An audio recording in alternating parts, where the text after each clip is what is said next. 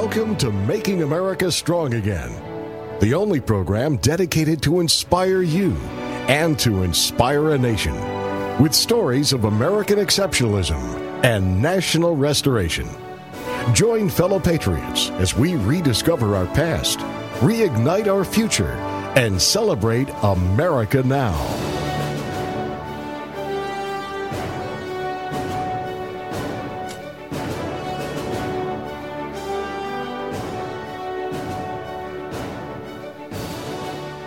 Welcome to Making America Strong Again. This is Steve Olds. It's my privilege to welcome you to our program from our studios in South Florida. I'd like to say thanks for all of those that are downloading our Patriot podcasts at patriotpodcast.com, as well as those who are listening all over the world on the iHeart Radio Network.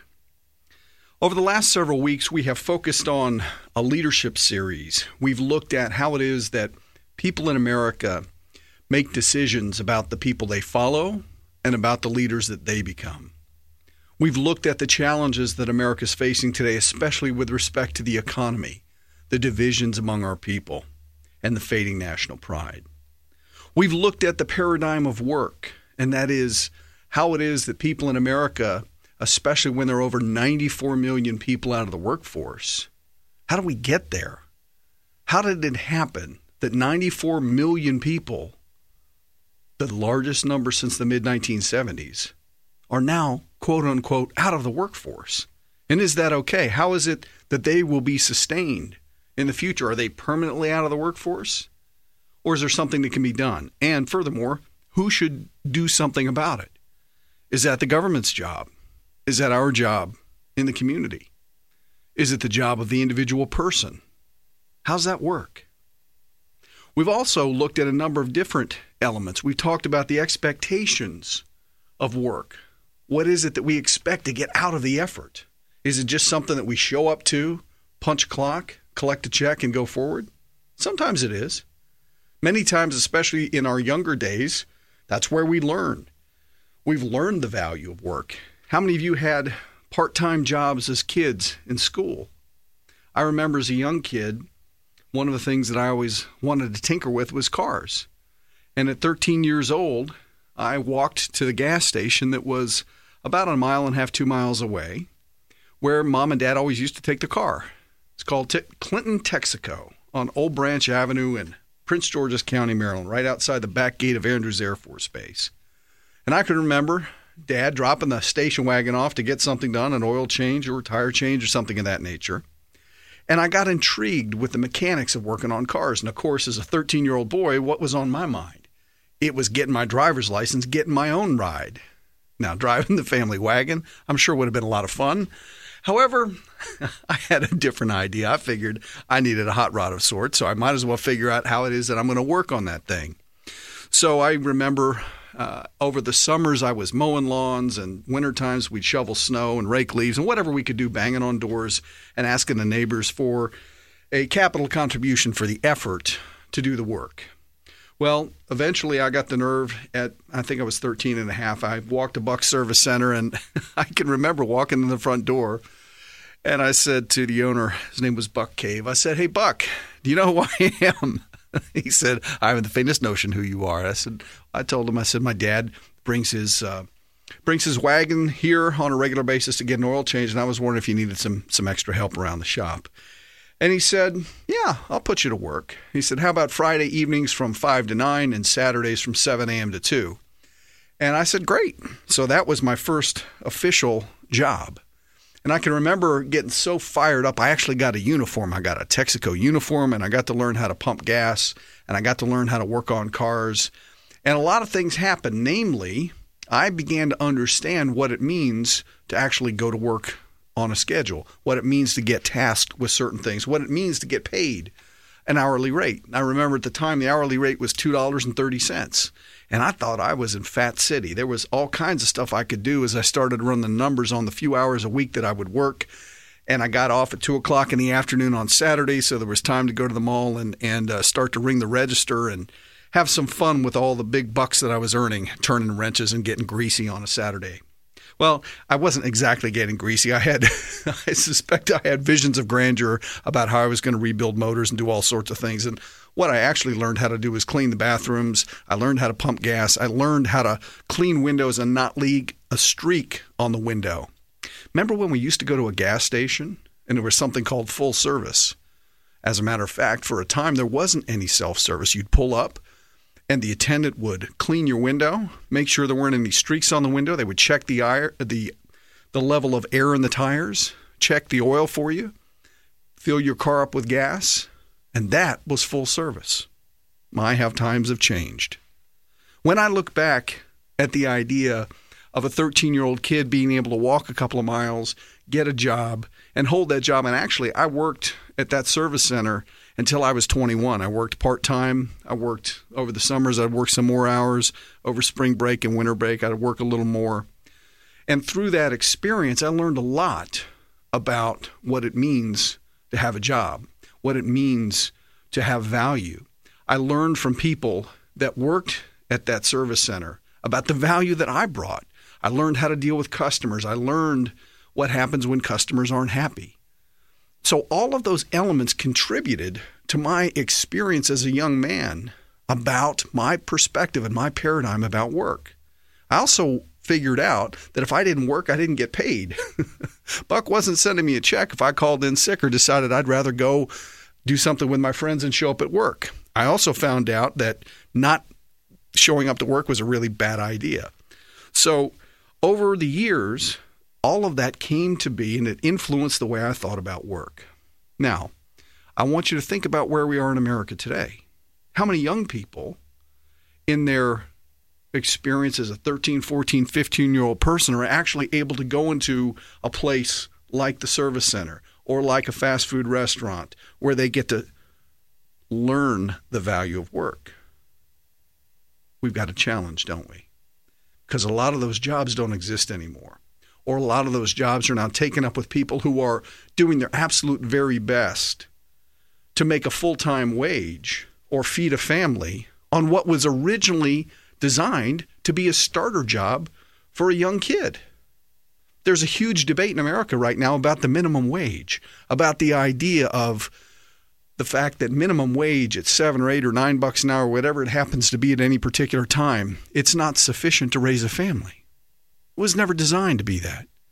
And when you study the impact of the minimum wage on the economy and that you study environments and places around the country that are now mandating that we take a minimum wage from $7 or $8 or $9 and take it to 15 or 25 or whatever number you want to pick, look what happens to the economy in the local community. In Seattle, there was a restaurant that wanted to keep all of its employees, so it branded itself the minimum wage restaurant. In other words, they had to raise their minimum wage to $15 an hour to be compliant with local regulations, which meant they had to raise, if they were going to keep all their employees, they had to raise their prices. And their customers were going to have to pay those prices so they could keep everybody employed at $15 an hour. Guess what happened? The place doesn't exist anymore. The economics don't work. And part of the reason that that's becoming more and more challenging for people is that they don't understand how money works. They don't understand the economics of work. So right now in America, we have a lot of folks that are looking at their personal financial scenario and they're asking themselves some questions. They're saying, how do I increase my cash take in the door? How do I get more money in my household? Well, in the traditional environment, there's a couple of ways to make money work.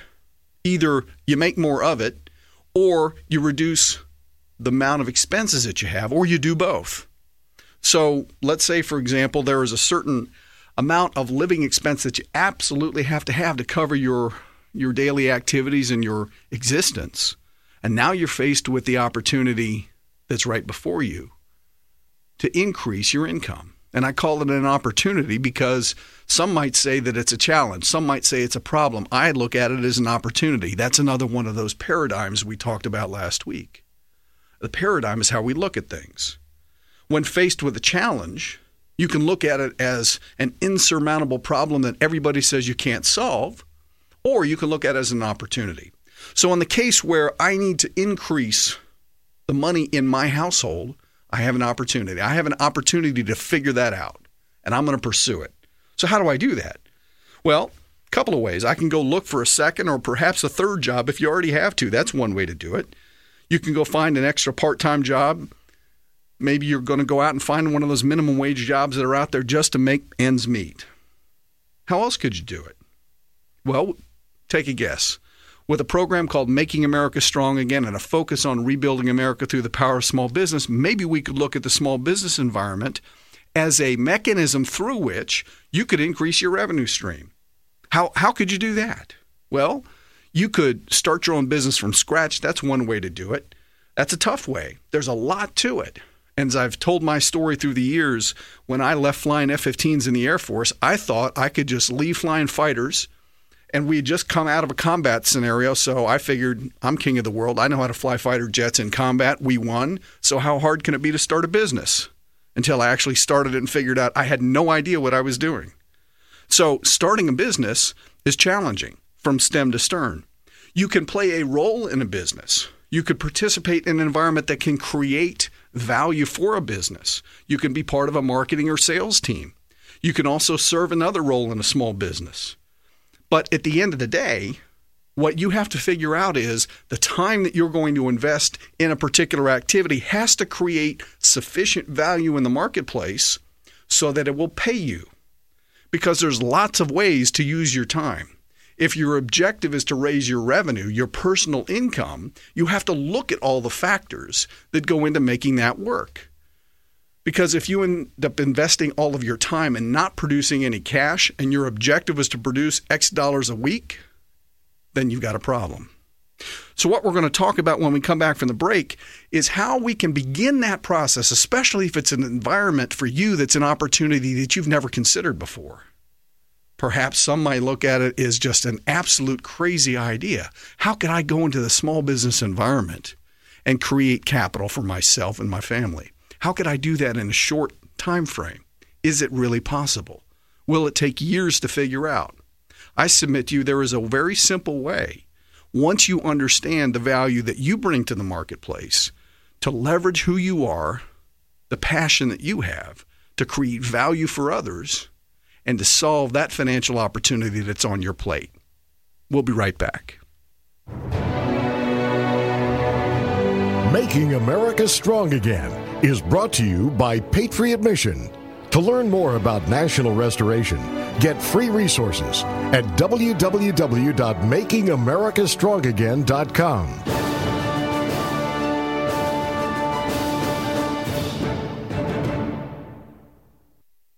This is Steve Schwartz with PDGo.com. We've been in business for over 15 years and have created over 1,000 websites for clients across the USA and across the world. We help our clients have a custom, affordable website, and we teach them personally how they can very easily update the information on their websites themselves anytime they want to without being a techie. Take a look at PDGo.com and see samples of our work and testimonials that clients have said about our service. PDGo.com. Again, PDGo.com. At ServPro of Vero Beach, no job is too big and no question is too small. So when fire, water, or mold damage strikes your home or business, call on ServPro of Vero Beach at 772-770-0501. That's where you'll find a team of specialists that's faster to any size disaster. So when the things that matter most are on the line, make sure ServPro of Vero Beach is too by calling 772-770-0501. That's ServPro of Vero Beach, helping make fire, water, and mold damage like it never, ever happened. Franchises are independently owned and operated. Hi, this is Kelly Fisher, a supporter of the Making America Strong Again mission, and your local real estate professional here on the Treasure Coast. It has been my honor to serve our community here in Vero Beach since 2003, and with over 1,500 home sales over the past 21 years, it's my hope that you will consider the Kelly Fisher team at Treasure Coast Sotheby's International Realty for all your real estate needs. It's also our desire that every family has a home and every home has a family, and we have partnered with the Homeless Family Center of Vero Beach to work toward that goal. When you buy or sell a home with the Kelly Fisher team, we will make a substantial contribution toward alleviating homelessness in our hometown. To be a part of this great mission, please call us at 772 321-6905. Welcome back to Making America Strong Again, the program dedicated to inspire you and to inspire a nation with stories of American exceptionalism and national restoration. Once again, here's your host, Steve Olds. Welcome back to our show. Today we're focusing on how it is that you can solve a financial opportunity in your life. And specifically, we've been talking about those 94 million Americans that are out of the workforce and many who are in the workforce, but perhaps who are underemployed. Folks that have a family, that are attempting to do everything they possibly can to reduce expenses and to create the income required, not only to serve their family in its present form, but to begin to save money and to build for the future. When you are financially challenged, that is to say that there is not sufficient income in your household to meet your monthly objectives plus save for the future, then you have a challenge. And how you go about addressing that challenge is something that people in America are doing every day. What are some of the things that we can look at in the small business environment that can help you do that? I mentioned earlier that part of what you have to look at is what gives you a passion in your daily activity. What are you really good at? What is it that gets you out of bed in the morning? And if you could make a decision about something that would really excite you, that you could work on every day, what would it be? I submit to you that as you think about that question, no matter what it is, wherever your passion is part of where your gift is, that God-given talent that you have, that place where you love to serve others, the place where you love to be creative, the place where you are really good at solving problems. Because solving problems is what small business is all about. Because when I find out what your goal is, and if you want to figure out how to build a car from scratch, or you want to figure out how to get the oil changed in that car faster, like I was describing as a 13-year-old kid, I looked at the opportunity to work at Buck's Service Center at that Clinton, Texaco location because I could do something about it. I could deliver value. I could bring my services in such a way that it would create revenue. Now, of course, I didn't understand any of that in that context at the time as a 13-year-old.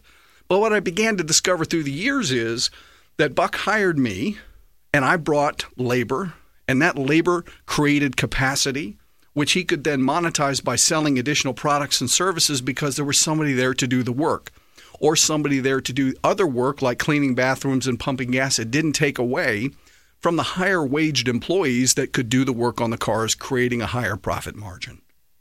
So what is it that you bring to the party? What is it that you can do? And I suggest that if you begin to spend a few minutes thinking about that you already possess value that could be monetized in a small business environment. And here's what I mean by that. We talked last week about what happens when small business owners are tapped out of time. In other words, they are maxed out. They've built a company that's growing, that's producing cash, but much like Buck in his service center, he only has so much time, and sooner or later, he's going to hit a ceiling unless he has systems and people and product offerings that create sufficient value for the business to continue to grow. We've talked about the power of small business. What is the power of small business? I submit it's the raw horsepower that comes from the imaginations and hard work of motivated men and women focused on accomplishing their goals by serving others in the small business environment. What does that mean to you? Let's say that you're particularly good at something, and you actually like the idea of being able to take that skill set to the market to serve others. You have to begin to understand, first of all, does anybody in the marketplace care about that particular product or service? You may be an expert, for example, in medieval art and understanding brushstrokes from a painter that passed away in the mid-1200s. Now, you may have a challenge selling that skill set in the local marketplace. However, let's say that you have spent the majority of your career learning how to manage projects for an office. I submit there are plenty of businesses that could use help managing projects. Perhaps you're very good at social media. You like the idea of getting information out using new technology. And you might begin to understand why it is that it doesn't necessarily matter how old you are. You may have lots of skills, and many younger people do, that can be leveraged in the small business community. What you have to also begin to look at is the timeline and your risk-reward ratio. In other words, how much time do you have? How much distance can you go risking the opportunity to serve others until you get that reward, until you get that money in the bank? Do you have the time to learn, or is it something that you have to do? If I go out and work an extra hour today, I have to get paid today because I don't have the flexibility. I can't give that time up. You have to figure all those things in. And I can promise you the best way to do that is not by yourself. What you need to do is to be able to operate on a team. That's part of the reason that we designed something called the Power of Small Business Project, where we can bring successful business founders together with those like you that have a skill that can be shared. You have expertise, subject matter expertise, where you can mentor others in what you bring to the table.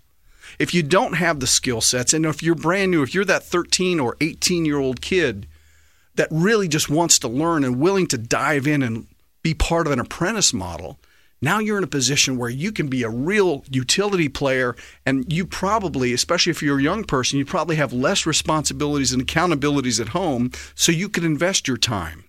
And maybe your time is traded from time at the club or time playing games or whatever it is that you do for fun, and you could invest some of that into your future. There are a couple of other things that you have to understand also about the small business environment that can change your financial equation pretty quickly. One of them is the tax code. That's a fun subject, isn't it? You know, the tax code, if you read it from cover to cover, is longer than the Bible times 7. That's a lot of words. But here's the truth. Within the tax code, there is value for entrepreneurship, especially when you're a small business that operates out of your home.